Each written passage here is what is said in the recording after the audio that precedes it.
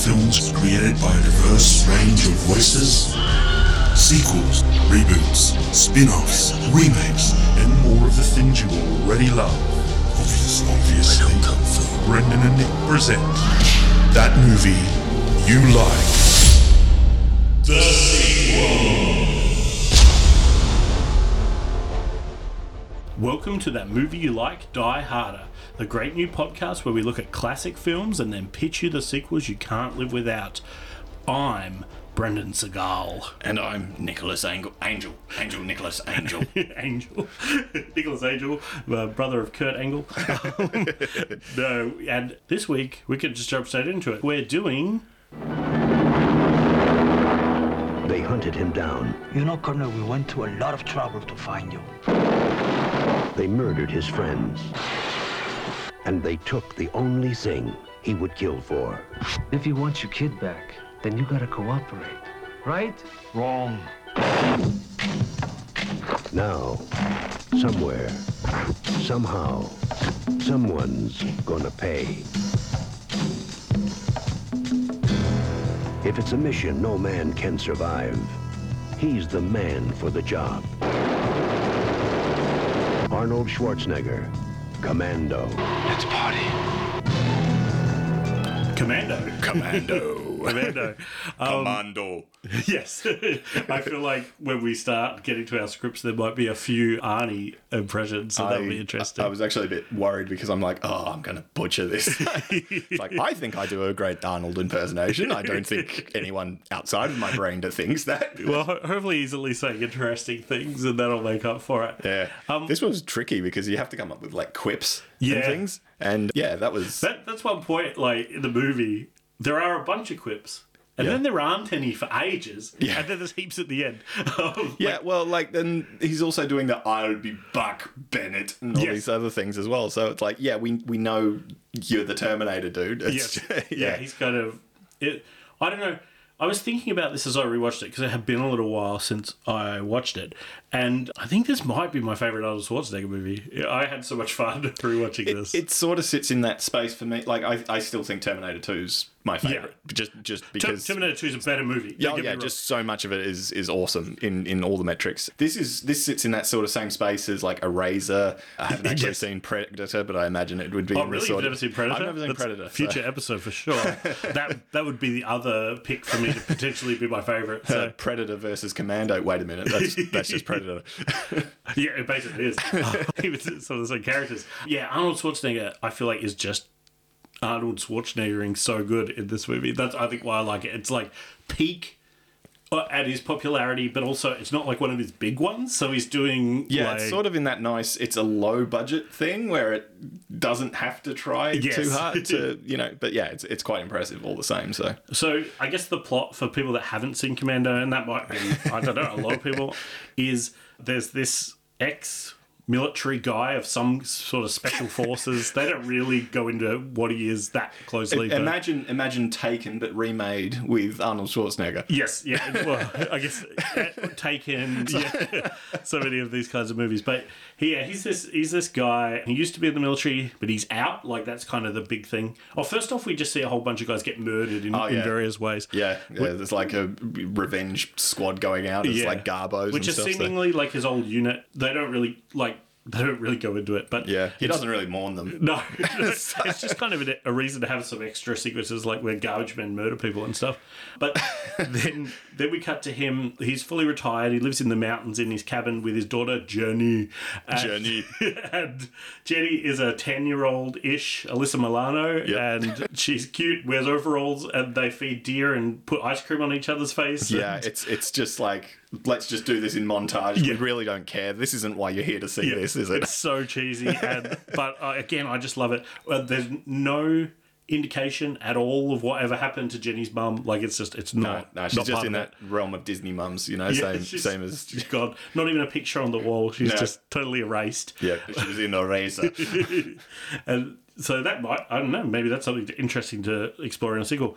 But Commando 2, where's Jenny's mum? it's like it's a drama where she goes hell, have I just ruined your it's like that show who do you think you are? It's just like going back to her roots. We won't spoil it, but yeah, who knows? Maybe that's explored. I don't know. I love how they explain, like, you know, he's this very German Austrian man who works for the American military or something. It's like, yeah, dude, like, why? I mean, they do seem to be a multicultural bunch because... Yeah. Oh, yeah, there's an Australian. Yeah, there's also an Aussie guy in there, and we don't really know what the other guys were because they get murdered before they have any lines. That really excited me, actually, having the Aussie in there because, he's, like, straight off the set of Mad Max 2. I think we talked about this in a previous episode, that the only times Australians show up are in action movies as bad guys. I feel like that came up in a previous episode, but it's on display here. That guy was the first choice of the director as well because he'd seen Mad Max 2. Oh, okay. So, that's how he got that gig because he needed someone who he thought could actually face up to Arnold Schwarzenegger, and this Aussie dude is apparently it. who's like chewing up the scenery, especially in the last scene. But anyway, so Bennett steals Jenny, and the men steal Jenny, and then the rest of the movie is all about John Matrix, Arnold Schwarzenegger, trying to get her back. John Matrix. Yeah. The most Austrian name ever. Oh, dear. And he does that. So some things that happen, he kills a guy on a plane and jumps out of the plane. Yeah, as it's taking off. Yes. Like, so, you know, he can just duck and roll. Yeah. He landed in a very shallow pond. Yes. Should have skipped along like a rock. Yeah. At one point, he's following another one of these goons, and he meets flight attendant. He kind of takes over her car, and so he won't be seen. He just tears the passenger seat out and then sits on the floor. But he's still so tall that you can just see his head popping out as he goes around. And it's like, well, yeah, that worked. Yeah. He's like, you know, I just pulled the chair out of the car to show you I'm serious. Yeah. And so he's hiding in there. He kind of hiding. Yeah, with his head popping out. Then they follow the guy, and that happens, and they eventually get on a plane, and she's training to be a pilot. Yeah. So they take this seaplane to an island somewhere. I forget where. And the other thing that he does a lot is find like very useful hints on where to go next. Oh yeah. Like it's literally that sort of problem of like, okay, because he's blackmailed in, like, that's the whole crux of the thing is that they've taken his daughter to blackmail him to go and do some like assassination of some head of state somewhere. That's completely forgotten by, like, you know, the second act because he's like, no, I'm just on my rampage now. Yeah. So and the way I have it 11 hours before the plane lands, and they know that something's up. That's really the only kind of thing pushing the story forward is this ticking clock. Like, they know that he's going to land at a certain time because they're expecting him to get off this plane. And obviously, they couldn't make a phone call from the plane, so there's no way for them to know he's gotten off. 1985, before mobile phones, it makes things a lot simpler. Yes. And so he's doing this. But every time, like, he'll kill someone and then he'll find a very convenient clue in their pocket that tells him where to go next. Yeah, it's like, oh, look, I've got like a book of matches or something from this very specific club. And it's like, oh, that's lucky. It happens 3 or 4 times. It's like, good thing it just didn't say Marlboro on it and it had been stuffed. At one point, they find, like, the blueprints for the island, so they know where to go next. And that was just in, like, laying on the table in some shack somewhere. Yeah, they rob a gun store as well and are arrested. It wasn't even a gun shop. I think it was army surplus or something. It said. So they go on a little bit of a rampage. She shoots the police with a rocket launcher. Yeah, not before Cindy accidentally shooting it backwards. No. And then so that was fun. Yeah, so Cindy kind of gets in on it and starts to kind of help him when she realizes what's going on. Yeah, I mean, when you look at it from her perspective, she had a very strange day. Yeah. Like, it started with her getting, like, harassed by this short dude, and then this Austrian mountain comes after her. And they spend you need to help me. They spend about 30 minutes chasing this guy that just needs to find a payphone so he can let them know that John Matrix is alive. This movie could not be made today. No, there would be so many things you'd have to change. Because, like, that's literally it. Like, he's in this pub, and then he tries to get to a payphone, and Geometrics literally rips it out of the ground and throws it across the thing. And so he goes and gets into his car, and then it's just them in a car chase. But surely he's just looking for another payphone. Like, that's... Yeah. I mean, he just has to lose them and find the nearest payphone, and then that's it. Movie over. Yeah, but he doesn't lose them. Spoiler alert. Yeah. He rolls his car, and they kill him, and then... Oh, not before delivering probably the best line of the thing, because at the start, he's quipping with this first henchman, and he's like, "Oh, I like you. I'll kill you last." Yes. And then when he catches him, it's like, "I lied." Yes, that was a good one. But yeah, they flip the car, he gets killed, and then they need another car, so he just flips the car back over with his bare hands. Yeah. And they jump into it, and as it takes off, it's clearly a repaired car. Yeah. And then, they eventually get to the island after all of these fun shenanigans, and he murders a nation.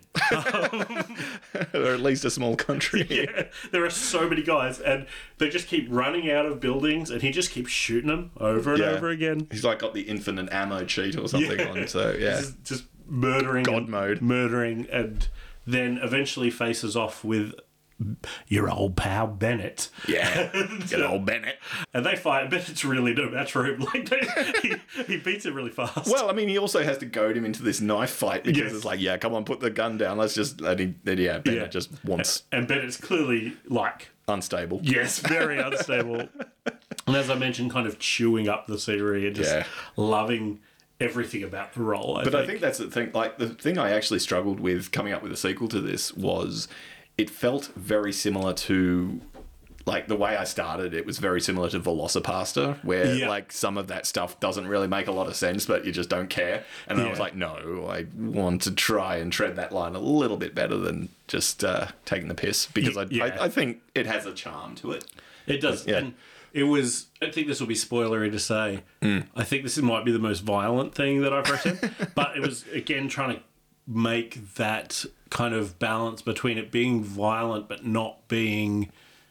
Because it's not that gratuitous. It's like a weird violence that isn't that realistic. I do wonder, though, if it's video game violence, but it's also, like, this film was a $9 million project. So you didn't really have, like, gore effects. I swear if they could have, they would have had, squibs going off and, like, dummies with rib cages blowing open, that kind of thing. I wonder if that meant that more people could see it at the cinema, so it was more marketable without some of that stuff. I don't know. Maybe. But... It still got censored in, like, the UK. I think that there's a shot where he gets a machete and he cuts through some guy's arm, and that got censored. So yeah, I guess so. I don't know. I didn't think it was... Like, there's a lot of violence in it. I didn't think any of the violence was particularly impactful. It's... we are jaded millennials, though, aren't we? It's just like people getting blasted over. But it's fun. Like, it's more fun, I think, as a result of that. And that was a balance for me, because you don't want to go kind of too far. And it's definitely from that era of films as well, where you don't really have to think too hard about, maybe murdering a nation. Like, yes. As much as it's sort of... Like, I think audiences... I'd say largely, like, the style of films that seem to be coming out are more about audiences who are a bit more thoughtful about, who they're fighting and that sort of thing. Like Top Gun, for example, did this thing as well, actually, when they came out, which was kind of going against the grain. But this nation that they're fighting, it's never named. It's left ambiguous as to who they're meant to be. Yes. It's obviously New Zealand. But It's interesting too, because, like, I think it's technically still an island in America, like, that they're on, but it kind of has a South American feel to it. It's a sort of like coup in progress. I was thinking, is it meant to kind of? It reminded me of like a Cuba or somewhere that, but I don't think it is that. Like, it's just a place, right? It's full of gunmen. Yeah, we're here to kill everybody, and we want to.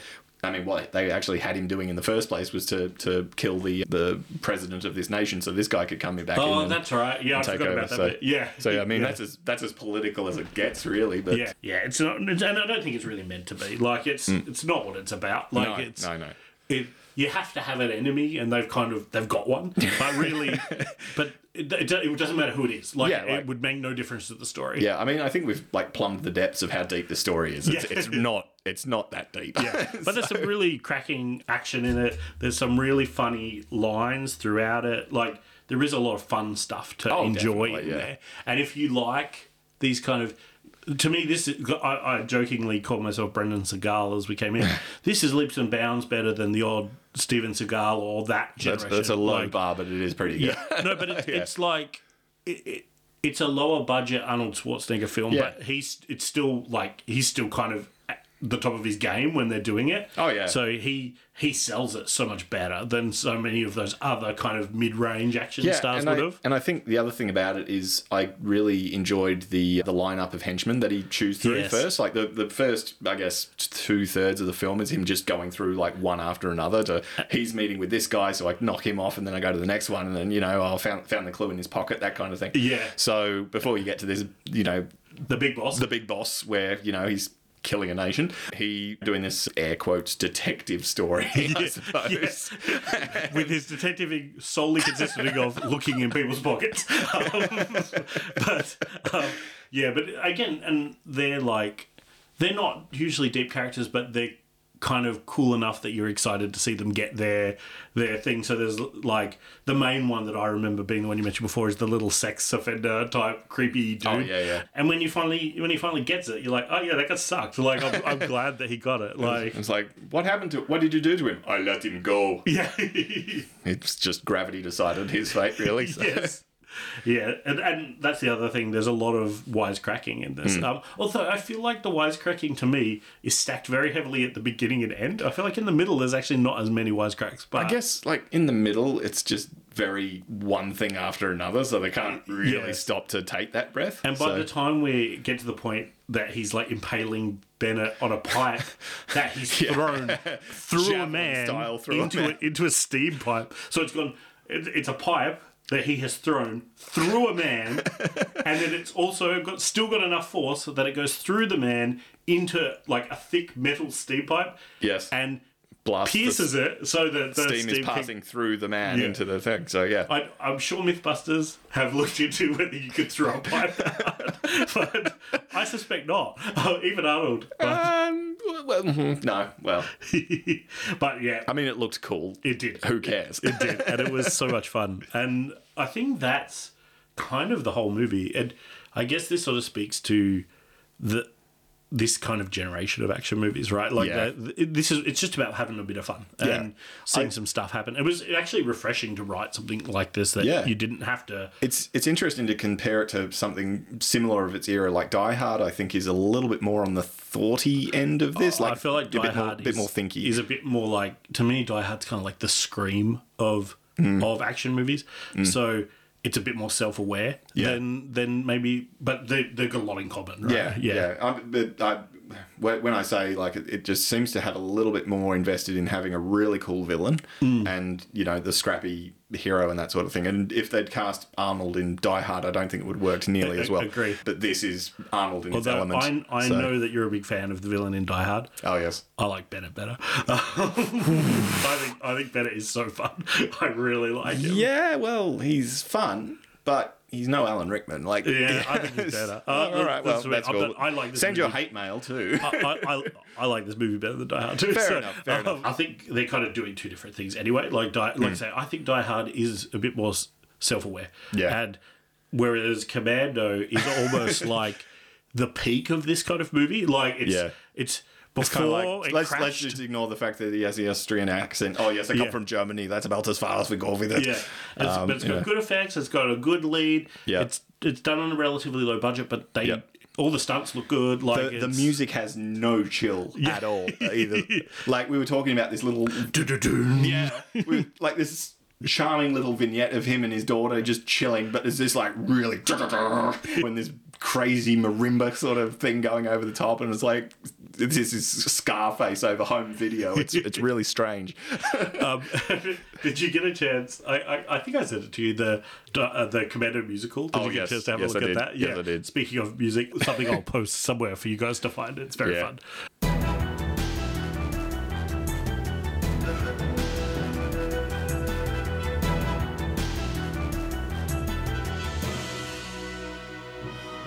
Know the two of us, we are the closest living out here. Jenny and me putting ice cream on each other's noses and feeding the deer. Jenny and me. But it's a hilarious YouTube relic from probably 15 years ago, but it's Wow, really, YouTube's really been fun. around 15 years. Yeah. What? But it's really, really fun. Yeah. I don't know. I guess we could talk about action movies more generally, but I really think we're probably ready to just jump into this one. So I think it's time to make time that to- decision, yes. Yeah. Shall we sell out? Let's sell out. Sequel creation initializing. Looks like they've ordered a sequel. 3, We all sell out every day. 2, Perpetuate this cycle of money, greed, fascism, and triviality. 1. Show me the money. Sequel incoming. I didn't sell out, son. I bought in. Jenny Matrix, played by Alyssa Milano, and her 10-year-old son are making a sandwich in their country farmhouse. This is modern day Alyssa Milano that we're seeing now. Is this current, like 2023 you're talking? Yep, cool. Yep, so we're seeing the current Alyssa Milano with her 10-year-old son making a sandwich, and they live out sort of in the country. So imagine that. Not quite the cabin of John, In but California. still California. a little bit out of the way. Yep. Suddenly, the security camera motion triggers. Ooh, the Amazon guy is early. She pulls out her phone to check the camera.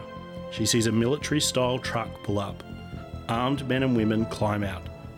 Billy, hide in the crawl space. Why? Now, baby! He runs off. Jenny pulls 2 huge carving knives from the knife block and tucks them into the belt loops of her mum jeans. From a box in the top of the pantry, she pulls out a Magnum revolver. Her doorbell rings. We cut to the view of the doorbell camera. A woman, clearly ex-military, peers right into the camera. Ms. Matrix, we just want to have a quick chat. A pixely explosion of splinters and dust engulfs the woman's face. The woman is dead. We cut back to reality to see Jenny firing the revolver point blank through the wall at the woman.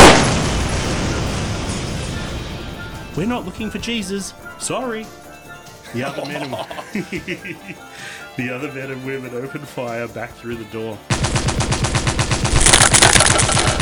Jenny diving behind the kitchen island.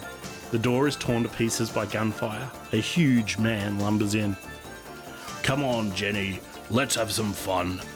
She pops out quickly next to the island, blasting him with the Magnum in the groin. He screams, and as he collapses in pain, she fires again into his head. Fun enough for you?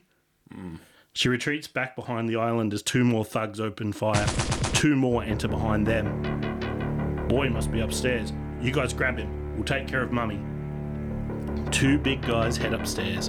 A man and a woman head into the kitchen. They pop round the island in sync. But Jenny has disappeared. What the fuck? Boom! The door of the island explodes, kneecapping the thug. As her partner turns, the door next to her also opens, knocking her down and causing her to drop her gun as Jenny kicks the door straight into her legs. She fires again, finishing off the guy on the ground as she slides out of the island.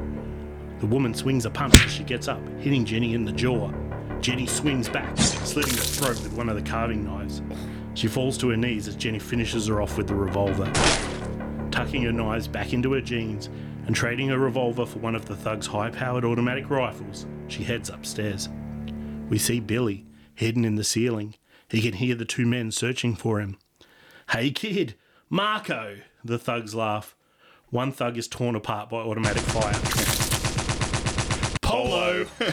Jenny yells from the stairwell. She runs into a side room as the thug fires back. He starts running down the hall as the wall next to him explodes in gunfire. Jenny firing straight through the wall at him.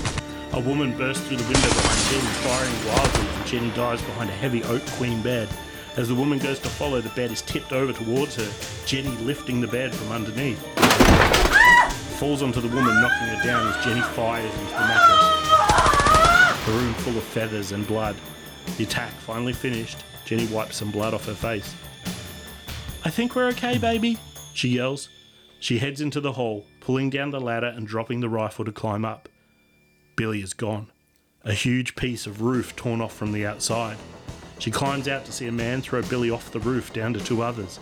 They carry the boy towards a second car she hadn't seen earlier, a soft-top Cadillac. She runs down the roof at full speed, the thug turning too late. She spear tackles him off the roof, using his body to break her fall. He's not so lucky, as his head smashes on a rock. The Cadillac takes off, one thug firing at her from the window. She runs through the yard to her car, narrowly avoiding the bullets. goes to get her car, but the hood is up and it's clearly been tampered with. She looks around desperately and sees her son's bike. She grabs it, and instead of following down the long driveway, she rides directly across the field toward the main road, jumping across bumps and mounds. We cut to the goons in the car with Billy, a driver, a woman built like a brick wall in the passenger seat, and the two men from earlier holding the boy between them in the back. Well, I guess her killing so many of our guys means a bigger payday for us? Damn straight. Now we just... What the fuck? Jenny stands in the road ahead, knives in hand, bike on the ground. We only need the boy or her, not both. Run her down. The Cadillac surges forward towards Jenny. Just before it hits her, she jumps, but it clips her, flipping her up as she hits the top of the windshield. She rolls her body, jamming the knives into the soft top. She is dragged along the roof, cutting it like Errol Flynn. Unfortunately for the huge dudes in the back, as she slides down, the knives stick into their heads. Her full weight and momentum lodging them hard into their brains. Ugh. Jenny pulls herself up onto the back of the car, and then in through the back of the torn roof, smiling at Billy. As she climbs in, a huge fist hits her face. The car pulls over as the huge woman drags her out into the road. Jenny tries to get up, but the woman kicks her in the head. In a daze, Jenny sees the driver walk over holding a mobile phone. A voice, with an Aussie accent, is on the other side. Oh. G'day, Jenny. Name's Bennett. If you want your little sprog back, I'm going to need you to bring John to me. He's been a bit hard to track down. Fuck you. Easy on the language, lovey. I'd hate for Billy not to have a mum to come back to. So yeah, take this phone, reconnect with dear old Dad, and we'll arrange to pick him up. How can I trust you? Bye, Jenny. The woman kicks Jenny again, knocking her out. Oh. So that's your opening sequence. I'm starting to have this sinking feeling that we may have gone a little too close. Okay, well, we'll see how it goes. Not quite, but yeah. This is cool, though. I'm enjoying it. Okay, good. Yeah. So I don't know if you kind of noticed, it's very similar to the opening scene of the first Commando. Yeah, definitely. But we didn't get any scenery stuff of her and her son, and Billy. And Billy smashing ice cream into each other's faces. Though, so I'm guessing we just we don't need that anymore. We'll just jump in. I kind of figured we got it in we'll get it in the first few minutes. So they're making a sandwich, and that sequence might be a little bit obviously all of this stuff would be expanded in the bigger movie, but. I know. I'm just being a prick. But I think it wouldn't be much different. So it would just be them hanging out, but maybe it's like a 5-minute scene of them kind of hanging out at home, and then the bell rings, and it kicks off. And we're just straight into it. I wanted to get into it kind of as quickly as possible. No, I mean it's good in that sense that you need that kind of a hook. I think at the front of one of these movies, I think they do. Arguably hang on these little sequences a little too long, and the music just does not support that. And especially after you've had all these people murdered by explosions and garbos. It's And I kind of wanted with this one, we don't have any of that other stuff like at the beginning of the other Commando, because I really wanted to make it obvious from the get go this is going to be a Jenny movie. Yes, and so we have Jenny, but she's clearly been. Even in Commando, we see that she's practicing martial arts with her dad and stuff. She's not this... She's tiny, but she's not this, little damsel in distress or anything, even in that movie. Yeah. So I kind of wanted she breaks out of her own cell in the movie. Exactly. So I wanted to kind of build on that she's continued that kind of progression in her life. So she's a bit tougher, but she's still, not Arnold. So she's... She's maybe a bit cleverer than Arnold is, so she's hiding in the drawer and firing out. I like that Billy's dad is obviously in that same club as Jenny's mum as well. It's not here, doesn't matter. Let's move on. I think I do allude to it very, very briefly, but it's again not important. Yeah, exactly. But yeah, that's sort of Jenny's intro, and I guess the plan is that Bennett wants John. Yep, and that he's going to use her to get John. And you've bought Brent. You've bought. Hang on. How do I say this? You've brought Bennett back. Yeah. Bennett's back. Bennett's my favourite character from that movie, so I wanted to bring him back. We'll find out how I've done that in a minute. I'm excited to find out how you saved him from a pipe through the chest. That's didn't actually go through me, mate. No one can throw a pipe that hard. Do you want to find out? Yeah, let's find out. I'll tell you right now. Oh, yeah, go. Yeah, cool. Jenny stands in the main street of a small town. She looks beat to hell. A jeep pulls up and John Matrix climbs out. He's older, but no less intimidating. Jenny. Dad, thanks for coming so fast. I've never been far away, Jenny. That's sort of the problem, isn't it? You'll always be part of my life. John looks sad. Anyway, we gotta call Bennett now. It's not him, you know. Yeah, no shit. Don't think he was shrugging off what you did to him. This is some other Aussie douchebag. I don't much care. Let's arrange to swap you for Billy.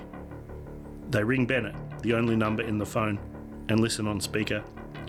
Jenny, mate, don't tell me you got John for me already. Guess he didn't stray too far. Fuck you, Bennett. Where do I bring him? Oh, good Dal, we'll pick you up. A van scooches to a halt in front of them, and two armed gunmen jump out. They gesture John and Jenny to get in, and follow close behind. The car tears off. Where are we going? The deal is Jenny and Billy can leave. You offer, arsehole. Shut up or die. John drives his arm forward at lightning speed, knocking the gun pointed in towards the other gunman.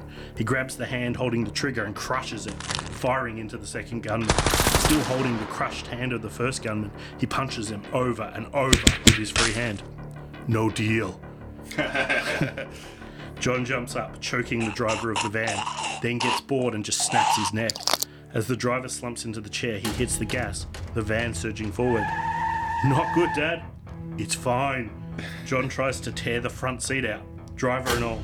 It wrenches and creaks, but he can't do it. I've gotten weak. New plan. John kicks the back of the speeding van open and picks up one of the dead guards. Surf's up. He jumps out, landing in a surfer stance on the body. It's shredded beneath him as he slides to a hole. Fuck. Jenny drags the other body to the door and slides out on her belly. The thug shredded beneath her as she slides to a hole. The van careens off the road and crashes. Fan-fucking-tastic, Dad. Now how do we get Billy?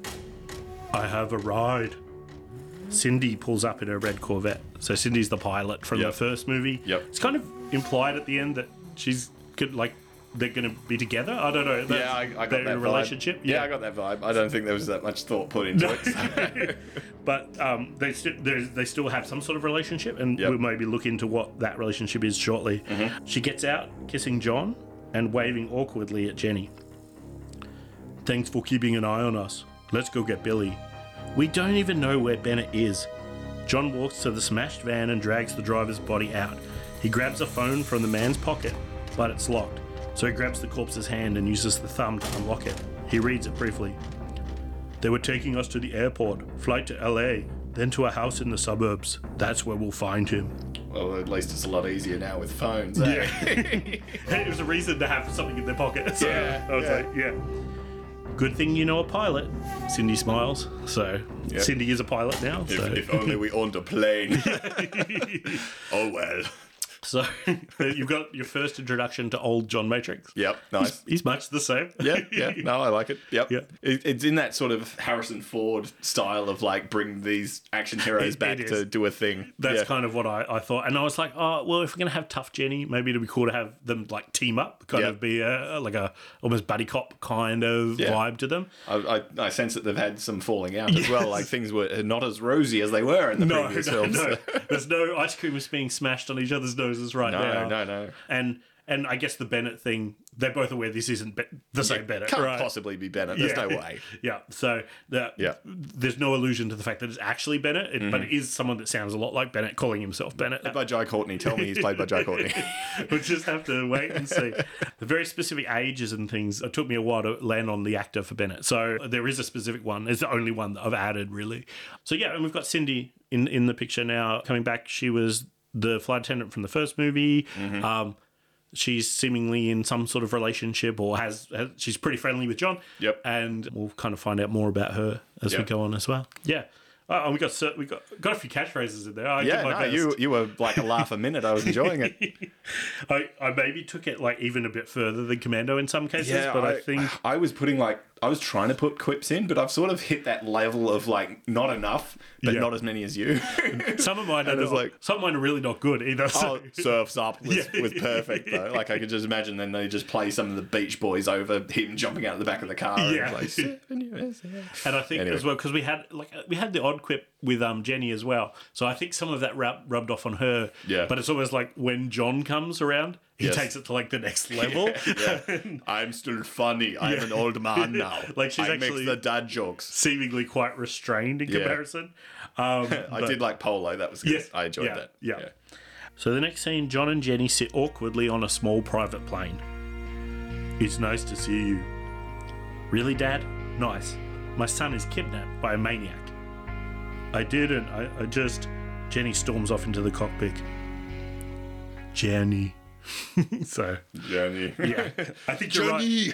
I think you're right. Their relationship's not great. No. It's pretty bad. We're going to get like a press X to Jenny sort of thing. Like, Jenny. There is quite a lot of times that he says her name in this movie. I noticed. I briefly reread right before we recorded, and he does say Jenny a few times. Carol. Yes, not quite to the Carol level from Velocipaster, unfortunately. That's that movie you like, Expanded Universe. Yes. Go back and listen to Velocipaster 2 if you haven't already. All right, so she's still on the plane. Jenny has gone up to the cockpit now. She slumps into the seat next to Cindy. You don't have to be so hard on him. I know he feels terrible. I was abducted 3 times before I turned 18. Twice more in my 20s. Because he's my dad. You know how much crying and therapy that caused? I never even entertained having kids, Cindy. Risk them getting drawn into his fucked up gravity? No fucking way. And then the one time I wasn't careful, when I thought maybe I was too old to worry, and Billy came along. And he's magical, and I wish I'd had more, but it's too late. But I have one perfect boy, and I would do anything to protect him. And that meant cutting Dad off. Losing you too. I know it hasn't been, and it didn't even work, Mom. I still lost him. Jenny, is there any booze on this plane? I don't think that's a... Jenny glares at Cindy. Fridge in the back, please be careful. Jenny heads back into the plane, then sits drinking in awkward silence. All right, so I'm getting a picture of this strained relationship. Yeah. That means that there's all these other commandos that would have to have been written in, books or comics or something. Yeah, so I figure that maybe she's had this really bad life from being kind of attached to him. And it was a way to kind of, again, explain why she's so tough, because she kind of needs to be. Yeah, and also, because it's been a while since Commando came out, for her to have a child, she needed to have that child when she was a bit older. Yes. So I thought it kind of explained that a little bit as well. So how old is Jenny now? So she's about 50. About 50, okay. Yeah. Yep. And so she would have had Billy somewhere around her late 30s to 40 years old. Yep. And I think that kind of worked out because, like I say, I think she was trying to avoid that. Yes. And then she got a bit lazier as she got older and then kind of regrets it because now she wishes she'd had more kids, but she didn't. And I guess it's trying to put at least some kind of emotional thing into this really silly, over-the-top action movie. I do like that, as well, though, that obviously, as crazy as the name Matrix is, it's at least carried on to another generation still. Yes. So there's She's still and you put about as much thought into the name Billy as I'm sure the writers put into the name Jenny. I just was like, what's a very generic name? and also Jenny and Billy have that same kind of feel in your mouth. So when you say it, so that really is as far as I said it. Yeah. And then I was like, I'm going to give her a son because he had a daughter. And I was just like, I think that's interesting. Yeah, but it's largely irrelevant. I like the dynamic. Like you've got father, daughter, son. So and I don't know if you caught it in there, but she specifically called Sydney mum as well. Yes, so, I did pick that up actually. So yes, very not that important to the bigger picture of the story, but very deliberate that I did. Yeah, and obviously this flight attendant is like, sorry, Cindy is just. That was actually a thing that annoyed me. Cindy didn't have a last name in the credits at all, and there's nothing I could. And she really didn't have a lot of character outside of she's trying to become a pilot. And she's I think they dropped at some point that she'd done some karate as well. So I don't know if they wanted that to pay off later in the script, and then they dropped it. But still. So I also wanted, I guess. Because Cindy's not going to be a big part of this movie. Mm-hmm. So I wanted to at least kind of resolve that situation and explain who she is. Yes. She actually is from Jenny's point of view, her mum. And I think... No, I like that. I mean, you know. And we don't know when she broke apart from John, but it's seemingly around the time her son was born. Like, that's when she kind of broke off the connection. And I think she had issues with him prior to that. And then... Well, I imagine, like, get kidnapped once, shame on me, or, you know, whatever. But after a couple of times, it's like, okay, this is not cool. 5 times. All up. So she's been kidnapped. So she's like, oh, come on. But I thought as well, like, this guy seemingly has this long career of beating up bad guys, and he would be a target. And it's something, as much as he's at the end, he's like, no chance of going back to this. Yeah. He kind of can't leave it behind. And, it keeps coming after him. So, yes. And she was, at the end of the first Commando, like, happy to see him. And I feel like each time this happens, she gets a little bit less happy. Just like, she's a little bit more like, this just sucks now. Well, she just could. I mean, you go through being a teenager, you blame your parents for everything. So, yes, it would be. And as she's gotten older, I think she's understood it more as well. Yeah. Like, you actually face your mortality a lot more than you do when you're 10. And, I mean, it would take a lot of serious therapy to get through. Like, you know, I mean, Hot Fuzz does touch on this, like, you know, the amount of paperwork required for some of the things that go down. But, you know, obviously the human cost as well is, you saw him mow down a small nation. I mean, And that's the tricky thing. And I don't know if I always will get it right here, but I wanted to add a little bit more emotion because... And this sort of dialogue is the stuff I enjoy writing. So, and I wanted to give her a bit more character than maybe John Matrix has. Yes. But at the same time, I have to fit it within the tone of that universe. So hopefully I'm getting close. But the Matrix verse. Yeah, we're not going to spend too much time on that. And as we read through it, like we're actually probably halfway through the movie as we speak, there would probably be some other action sequences. But I just wanted to give you guys the core of the main important parts of the story with this one. I think it's important because you do need to be invested in characters when they go into peril, because otherwise you just glaze over. Exactly. And you never really worried about John Matrix. Like, no. You're just enjoying watching him work. Like, that's kind of his thing. And I want with Jenny, she's still an absolute badass, but I kind of hope like she feels a little bit more mortal than John. Maybe not by the end of the movie. We'll see. But see how we go. Yeah, it's just still that like he suits up on the beach in broad daylight, putting like war paint on, and it's like okay, everyone can see you, dude. Like well, we're about to get a very similar sequence. So. Oh, awesome! So they're in this plane, kind of awkwardly. Jenny's drinking. John's too scared to say anything else because he's going to fuck it up again, and Cindy's flying a plane. They land with a bump in a field in the Malibu highlands. Not LAX? This is closer, and I don't think they would let me take these through security. John pulls out a huge duffel bag full of guns from the luggage compartment. Take your pick. He then pulls a massive machine gun out of the overhead locker. But this one is mine. Jenny and John walk to the nearby car park for the hiking area where they've landed. Cindy stays on the plane. As John walks into the car park, giant machine gun in hand, people run in fear. I like this one. He gets into a Range Rover as the owner runs to get out of the way. They jump in and head to the suburbs as they drive. Grand Theft and that's pretty much what he does in the first movie, right? Like he just takes what he needs. As they drive, Bennett's phone rings.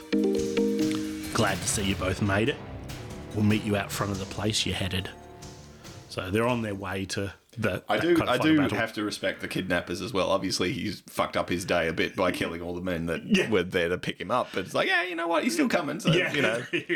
And Bennett, like the last Bennett, and I think also this Bennett, they're not well-adjusted people. Like, they're having fun with this stuff. And I think this Bennett's the same. Like, the game is almost more fun than actually getting John. In an interview I saw on the Wikipedia page for Commando, the guy who played him says that he hates John Matrix, but he also loves him a bit. Yes. So there is very much that like love to hate him. I think there's a little bit of this like fanboy almost kind of with this Bennett as well. And even that line of like, you're scared of him. It's like, yes, because I'm smart. You know? Like, yes. You have to respect your enemy, mate. Otherwise, you're not going to live the night. Definitely. So yeah. So I think that's the same with this Bennett. Like this Bennett is a little different, but I think it's almost like he's a fanboy of John Matrix, and he kind of is excited to see him work, and he kind of knew this was going to happen. Like he knew that van wasn't going to get to where it was going to go, and he's given him a phone. Like they could just call if he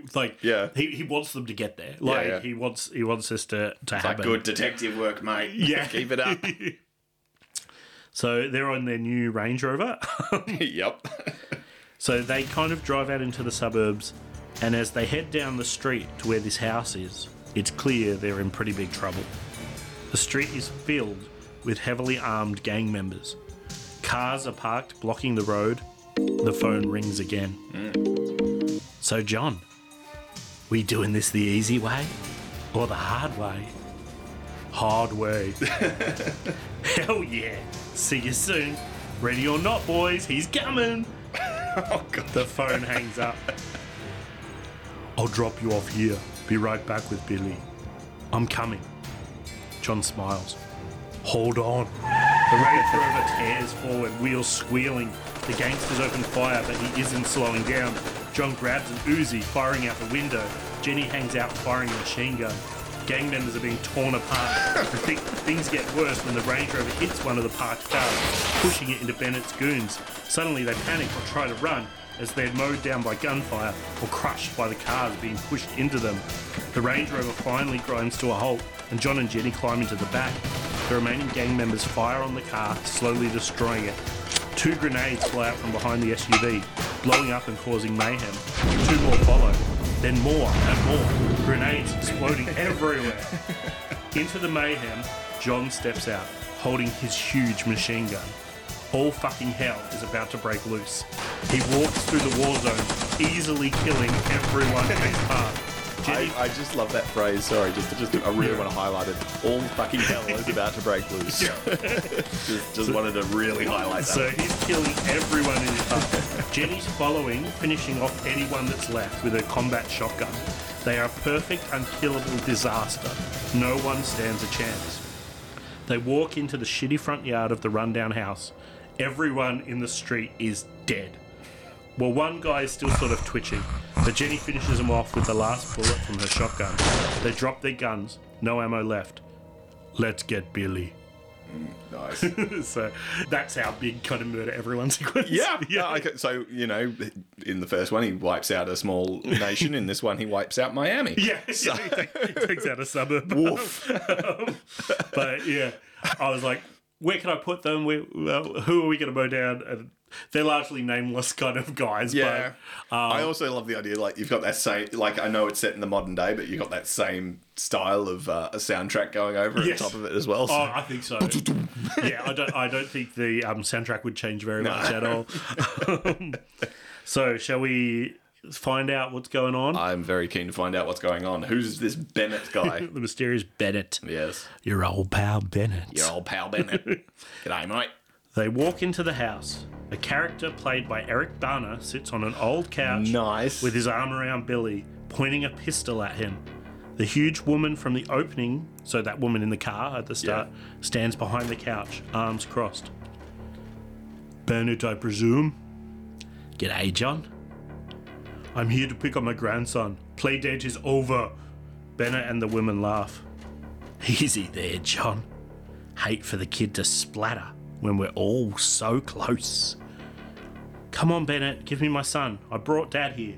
Oh, Dad? Dad? That's sweet. I barely knew my dad. Some prick stuck a steam pipe through him. Oh, well, that explains it. His son. How predictable. Your dad was a madman and a loser. I did you a favour. I'm getting pretty fucking angry, mate. Then get off your ass, sissy boy. Fight me. Nah. Don't think I will. But Jessica here is going to beat you to within an inch of your life, while I have fun with your daughter. Bennett fires, hitting Jenny in the knee. John runs towards Bennett, but Jessica leaps from behind the couch, tackling John into a wall.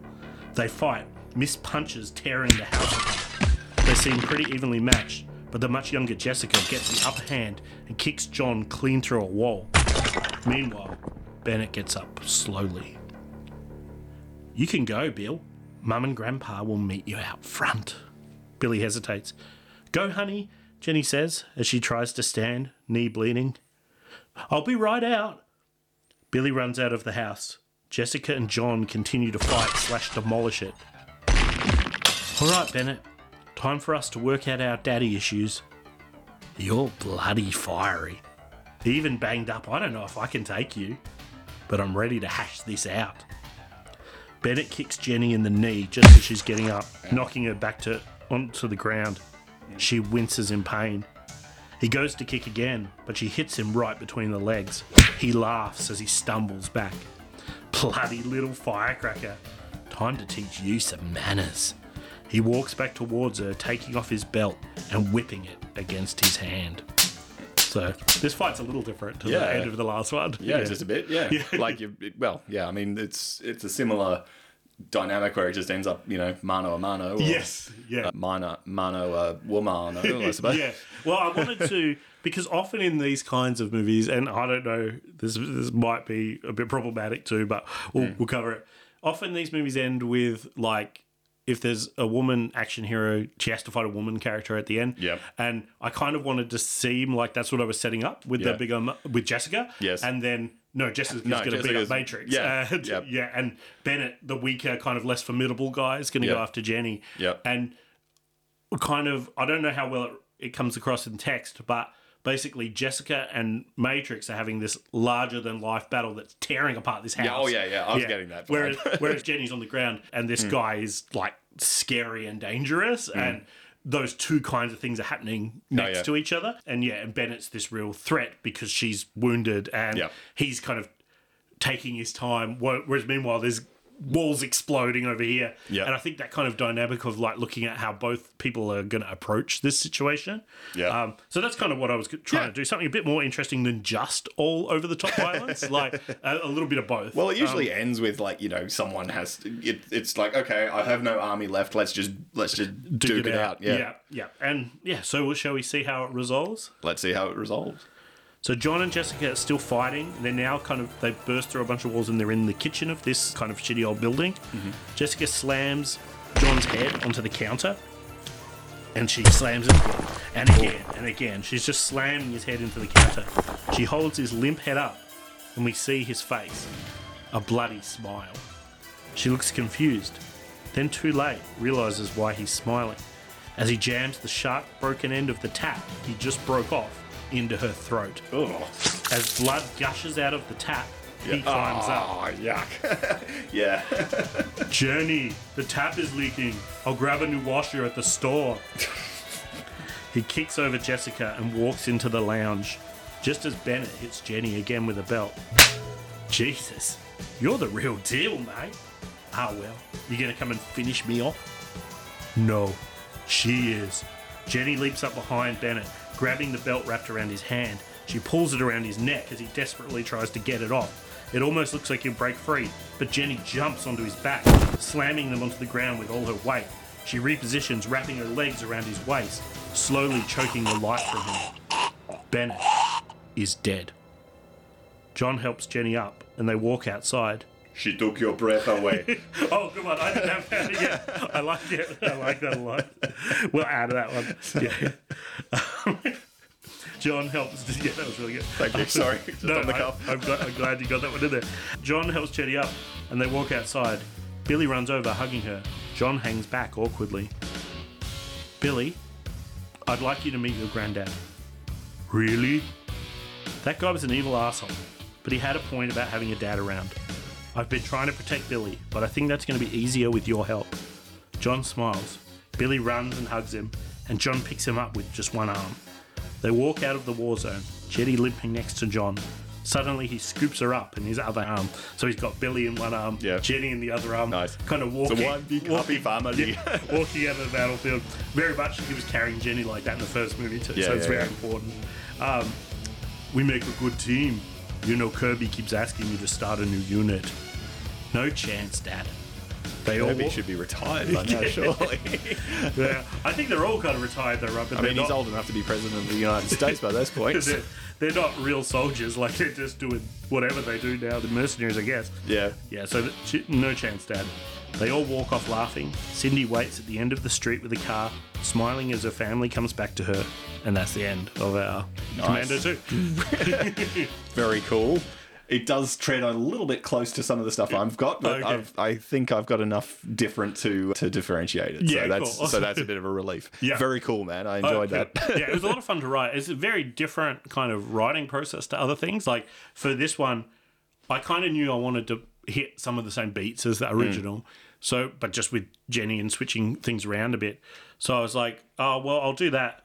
But then I just kind of was like, oh, what fun, exciting thing can happen there? And what exciting thing can happen next? It's like, oh, how are they going to get out of this van? They're going to surf off on bodies, or they're going to like, which is all about like what exciting thing can make the scene more exciting. There was, like, I mean, we'll get to mine, but I know a lot of the process was of like, okay, he's in this situation. How does he get out of it? And then I just have to walk away for a few minutes just to kind of contemplate, okay, what's in the room? What could he do? Yes. You know, so. Because often when we're writing these things, unless it's really key to the story, I don't tend to go into huge detail with my action scenes because, like, they're important, but they're not my skill set, and they're not, like, they're something we'd build later, I figure, in a lot of movies. But this is, like, it's all action sequences, pretty much, right? Yeah. So we have all action and quips, really, isn't it? And it's really important what they look like. So I had to think a lot more about that stuff, which was really, really fun. Yeah. And it was also, like, trying to get the balance of explaining the scene well enough that you can follow it without it being too wordy and boring. Yeah. So, like, the bit where she's in the kitchen island took me so many rewrites to work out, like, how to explain what's actually happening here. Yeah. Oh, I think, it was quite succinct, actually. So good job on that one. Yeah, but I found a lot of that stuff, like, you had to be really thoughtful because obviously we're also, unlike a traditional script, we also are reading this to an audience and we've got to keep their attention. Yeah. So it's like that balance of you can't be too just descriptive, but you also have to... Well, you have to be enough to, I think, paint a picture. And I think if it paints a picture in my mind, I tend to think that hopefully that translates well enough in what I say. And I think that in the full movie, there would probably be a couple more action sequences in the middle, but I wanted to just mainly, one, not have a 1,000,000-hour-long episode today, but also... Which I appreciate. Just have the... Yeah. So, just worth pointing out, we're recording on a Monday, which we never do. I start work tomorrow at like 7:30, so this is going to be great. So, we're trying to be succinct, much like Commando is. Yes. But it's also... only a 90-minute film, so it's very quick. And it breezed through. But also... I guess get the key story points that people would need. Some of those other action sequences would just be action sequences, like you say, to kill a henchman. I mean, really, it doesn't matter how he finds out where he has to go to fight the next guy. At the end of the day, we just want to see him fight the next guy. It's like, so just come up with your excuse and move on. Yeah. And I wanted with, I guess, Jessica just to have a different kind of villain. I watched Kick-Ass 2 again recently, and there's the Russian. I was getting a bit of Mother Russia vibes there. So. And I thought, we just don't see that very much. So I thought, something a bit different. There's plenty of the top's leaking, like female UFC fighters or female wrestlers, or like there are people around that could play that role. So let's do something a bit different. Let's have a different villain. That was, I guess. And then Bennett is Eric Bana, which I really like. Actually, that was cool. So he's the same age as Alyssa Milano. So I thought that dynamic of them both having these fathers that kind of messed up, and even though. Like, it's that balance of, like, how deep do you explore that? And I'm like, I think it's a good motivation, but I also kind of like that Arnold's just like, of course you are. Like, it wasn't really a mystery. It wasn't meant to be a mystery. Like, it's just like, it's just a reason to exist. Like, And it's like, your dad was a loser anyway. Like, your dad sucked. And then that just makes him even angrier and kind of builds that kind of dynamic with them a little bit more. And I kind of imagined that older Bennett had told his son Bennett about this guy John Matrix, and so that's why he's that little bit of a fanboy. I love that, like Bennett Senior and Bennett Junior. Neither of them have a first name. No, they don't. And I don't even know if it's their first or last name. Pretty sure it's their last. I mean, I don't know. Yeah, I don't know. But anyway, you've got your two Bennetts, and even like when he was kind of excited when John was like, no, I'm going the hard way. Like, he wants to see this stuff. As much as he hates this guy, he kind of also, like, loves this guy. Same sort of weird fanboyism that his dad had. So I wanted to kind of, approach that, but also he's the son. So just mix it that little bit, but... There's something very wrong with that family. There is. There is, definitely. Like, and we're never going to find out. And we don't really find out. I guess we kind of do a bit, but with like where Bennett got all these gang members from and where he hired, because it's not really that important. No, who cares? Like, he had a murder boner and he wanted to. Yeah, exactly. Yeah, that's kind of my story. I don't know. Do we want to maybe call it for a week? Because you mentioned that yours has some similarities. Yes. So that might be good to go through yours, and then we can kind of compare what you did, the similar and different, and why. And I think that might be good. And I mean, also to compare it to the original movie too. So we can sort of say, oh, all right, this is where I picked up from that. This is what we, learned from this or changed. And perfect. Neat. Awesome. Well, all the usual things that we ask you to do, please like and subscribe and review our podcast, but on whatever platform you happen to be listening on. Definitely. But mostly just come back next week and find out what Alyssa Milano does in Nick's movie. Yeah. It's the exact same movie. No. It will be different. I have a week to do a rewrite. We'll be right. Yeah. So come back and listen to a completely different Commando 2 next week. So until next time, to be continued. Find us on Facebook and Instagram at TMYL2. Find our polls and website at tmyl2.wordpress.com. Our opening title is by Brett Harris, and this episode was edited by Brennan Crates.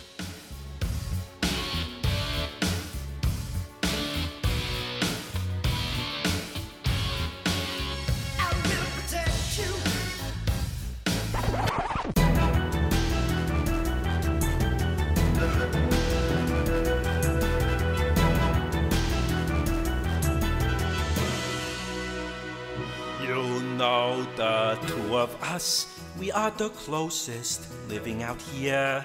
Jenny and me, putting ice cream on each other's noses and feeding the deer.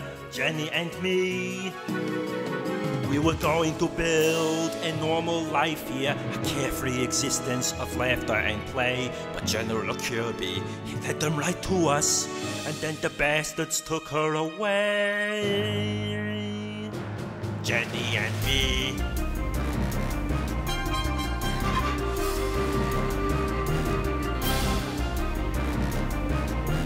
John, it's your old friend Bennett. I thought you were dead. Not true, John. If you want your daughter, you'd better play along. Fuck you, John. An assassination. I will not do this. You pull it off, she'll be just fine. Don't put me through this. If you fail, we will mail her to you. No deal. You will get her back one piece at a time. Jenny.